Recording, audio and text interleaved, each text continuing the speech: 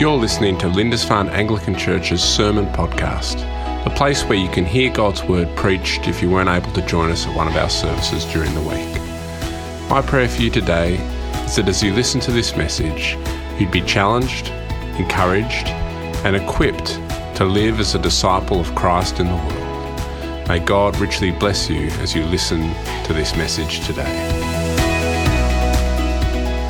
Well, for those of us here today who've been married, I wonder if you've ever had one of those moments in your married life where you just cannot fathom for the life of you why your spouse would do that silly thing. Can I get an amen, ladies? It tends to go that way, doesn't it? I can certainly say that I'm guilty of this. You can speak to Elisa over a cup of tea later about all the silly things that I've done, where you could say that in a best case scenario that it was my good intentions poorly executed. Or you could say in a worst case scenario that it was in fact downright laziness or simply poor husbandry and selfishness, which she has become rightly unhappy about. Our close personal relationships, if we're married with our spouses, but even if we're not married, with our close personal friends, they often leave us scratching our heads, don't we? I mean, we get lots of joy and a blessing from them, but also they're not without difficulty, where you find ourselves asking, I thought you were my friend. I thought you were supposed to love me. How could you possibly do that? That's not how I thought you would act, given what I know about you and how I know you feel about me.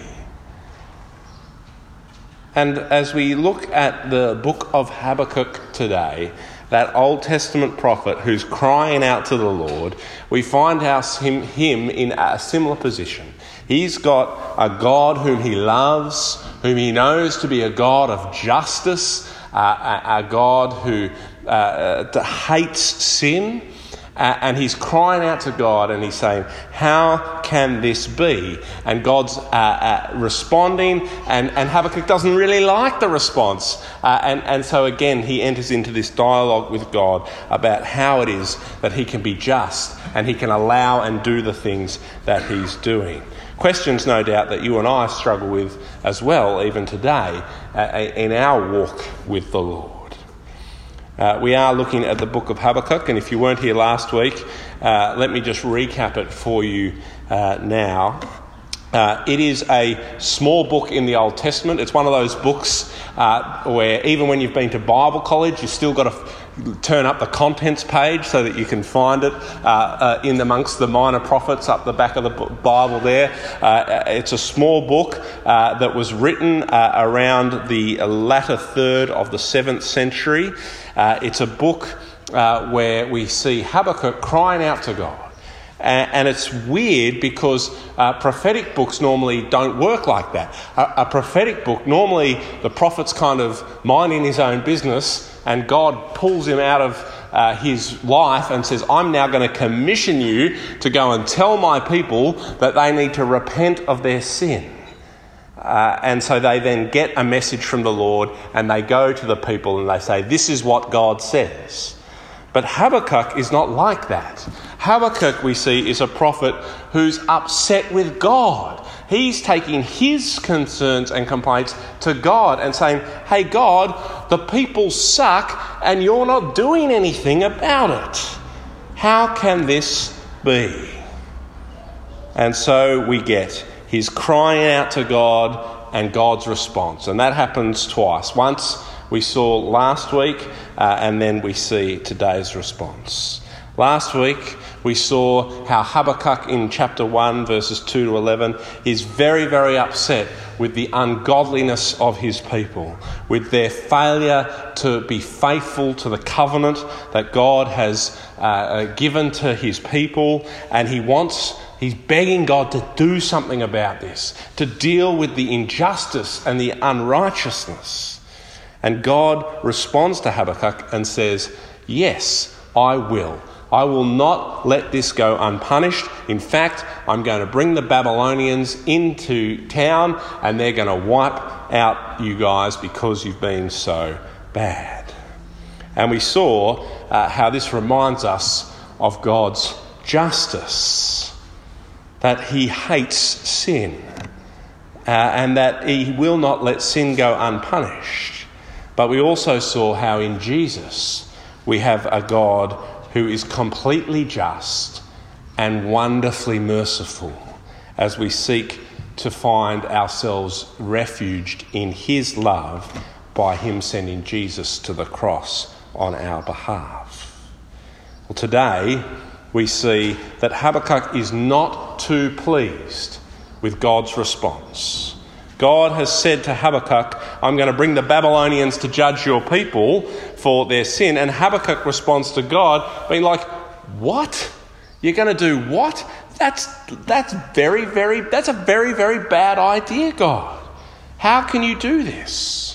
How can you tolerate the Babylonians? He says, look at verse 13. Your eyes are too pure to look on evil. You cannot tolerate wrongdoing. Why then do you tolerate the treacherous? Why are you silent while the wicked swallow up those more righteous than themselves? He says, hey God, look, I know I was complaining about my people and how ungodly they were, but at least they're not the Babylonians. Like, this is a bad idea, God. Don't send them here. But God says, as he works his way, and as Habakkuk continues to kind of express his dismay at God telling him he's going to send the Babylonians, he gets to this final point where he says, I don't know why, but I'm going to wait and see what you say to my retort. Verse 1 of chapter 2. I will stand at my watch and station myself on the ramparts. I will look to see what he will say to me and what answer I am to give to this complaint. Habakkuk has heard from God. He's felt extremely uncomfortable with the response, and he's pushed back on God and said, can you really do this? Send someone like that who's worse to judge us? Is that really what you're going to do? And then as he pushes back on God and he wrestles with what he sees as God's reality, he waits.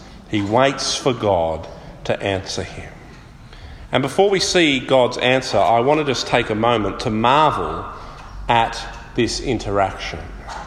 That here we have a man of God who is able to both cry out to God and whinge to him about him not doing what he wants. He gets an answer that says, I'm going to do what you want. And then he cries out to God again and whinges about the fact that he doesn't like God's plan and that it seems unjust and wrong to him.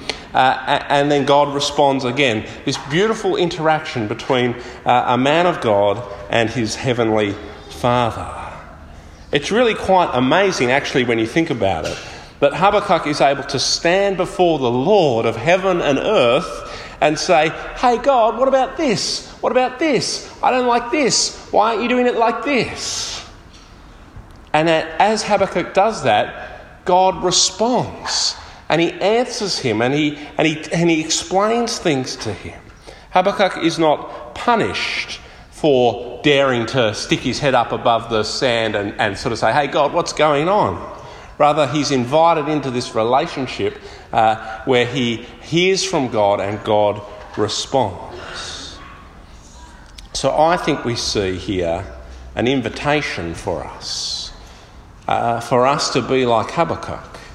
When we face big problems, hard things, when we don't understand why God is doing what he's doing, we're invited to be like Habakkuk and to wrestle with him, to cry out to him, to call upon him for things to be different. And God welcomes the man or the woman who does such a thing. We need to wrestle with the Lord, and then we need to be like Habakkuk and await his response. And Habakkuk gets a response, doesn't he? Verses 2 through to 20 of chapter 2 is the answer God says, I know the Babylonians are also unrighteous. Verse 5, they're arrogant and greedy and love killing people, and they love taking them captive. God's saying, I'm going to use the Babylonians to execute judgment on my people who've been unrighteous. But that doesn't mean I'm going to just let the Babylonians off the hook. I'm not going to overlook their excessive use of violence. God says 2 wrongs don't make a right. I am still a God of justice. I still do not condone evil, though I will use it for my purposes when it is there. And so, as God answers, he says that though he's raising up the Babylonians to execute judgment, eventually those upon whom they've executed judgment will rise up and judge them for the excessive use of violence and evil that they have brought upon the people. Let me read verse 16 and 17 as an example. He's speaking about the Babylonians. God says, you will be filled with shame instead of glory. Now it is your turn. Drink and let your nakedness be exposed. The cup from the Lord's right hand is coming around to you, and disgrace will cover your glory. The violence you have done to Lebanon will overwhelm you, and your destruction of animals will terrify you. For you have shed human blood. You have destroyed lands and cities, and everyone in them. We'll see what Habakkuk's response next week is to this response of God. But what we see here again with the Lord as he responds to Habakkuk's cry of, why them? How can this be? Again we see, as we saw last week, the justice of God. That he will not let sin go unpunished. And that Habakkuk is right to be unable to fathom how it is that God could let an unjust people bring judgment, but yet God shows him that even they too will ultimately receive the Lord's judgment. God says he will use the evil of the Babylonians to judge his people, but that he will also judge them. God's character is unchanging. This is what we learn through the book of Habakkuk. God is a God who loves justice. God is a God who gives mercy. God is a God who is in control of the world. And none of this changes even when, like Habakkuk, we're unable to fully comprehend what it is that God is doing in our present circumstances. His character never changes. And this is extremely hard, isn't it? All of us here, I am sure, know of a time where we just cannot fathom how the things God is doing in our lives are things that God should be doing. They feel unjust. They feel wrong. We don't understand. We're at a loss. When God takes away things we desperately want, he doesn't feel like a loving father, but he is. When God is slow to judge the wicked, when they are seemingly prospering, while those of us who are seeking to be faithful to the Lord are falling under the pressures of persecution or some other trouble, he doesn't feel like a loving father, but he is. He is. When Jesus faces his own death and is forsaken by his Father on the cross, Jesus was not feeling the loving touch of a merciful Father. He was in fact experiencing God's judgment and wrath, and he went through that experience so that we would know the truth that God will never forsake us, never leave us. God has not given up on you. He hasn't changed. He is a God of justice. And those things in your life where you cry out to him because it seems just so unfair will be made right with him. Those parts of your life where you wish it had gone differently, with him, it will go well with you forever in eternity. God has not changed. God's invitation through the struggles of this life is that we keep wrestling. We keep crying out to him. See, the worst thing we do when God takes away something we so desperately want, or when God feels unjust, or when we think that life is overcoming us, the worst thing we can do is to turn away from God. The encouragement of Habakkuk is to stick our heads up and say, God, I don't understand why you're doing this. Help me to understand. Help me to see your justice. Help me to know your mercy. The encouragement of Habakkuk today is that we continue to wrestle with the Lord and we trust in his unchanging nature, knowing that he will prevail in this life or the next. Back in the latter half of verse 4 of chapter 2, we read these words. See, he is puffed up. His desires are not upright, but the righteous will live by their faithfulness.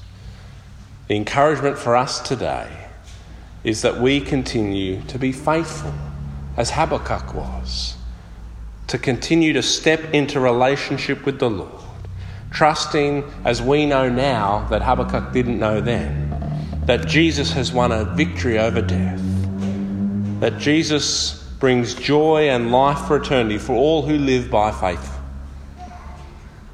That as we seek to be faithful to him, God will continue to be faithful to us. Keep the faith by bringing your hearts to the Lord in every circumstance, especially when you simply cannot understand why. And press into him and seek to find solace in his unchanging nature. For God's love, mercy and justice are never far from him. Amen. Hey there. Thanks so much for listening to this message today.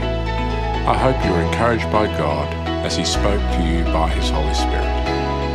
Please head to our website if you'd like more information about our church, www.lindisfarneanglican.org.au, or like us on Facebook by searching Lindisfarne Anglican. We are a church for Lindisfarne, making disciples of Jesus. God bless.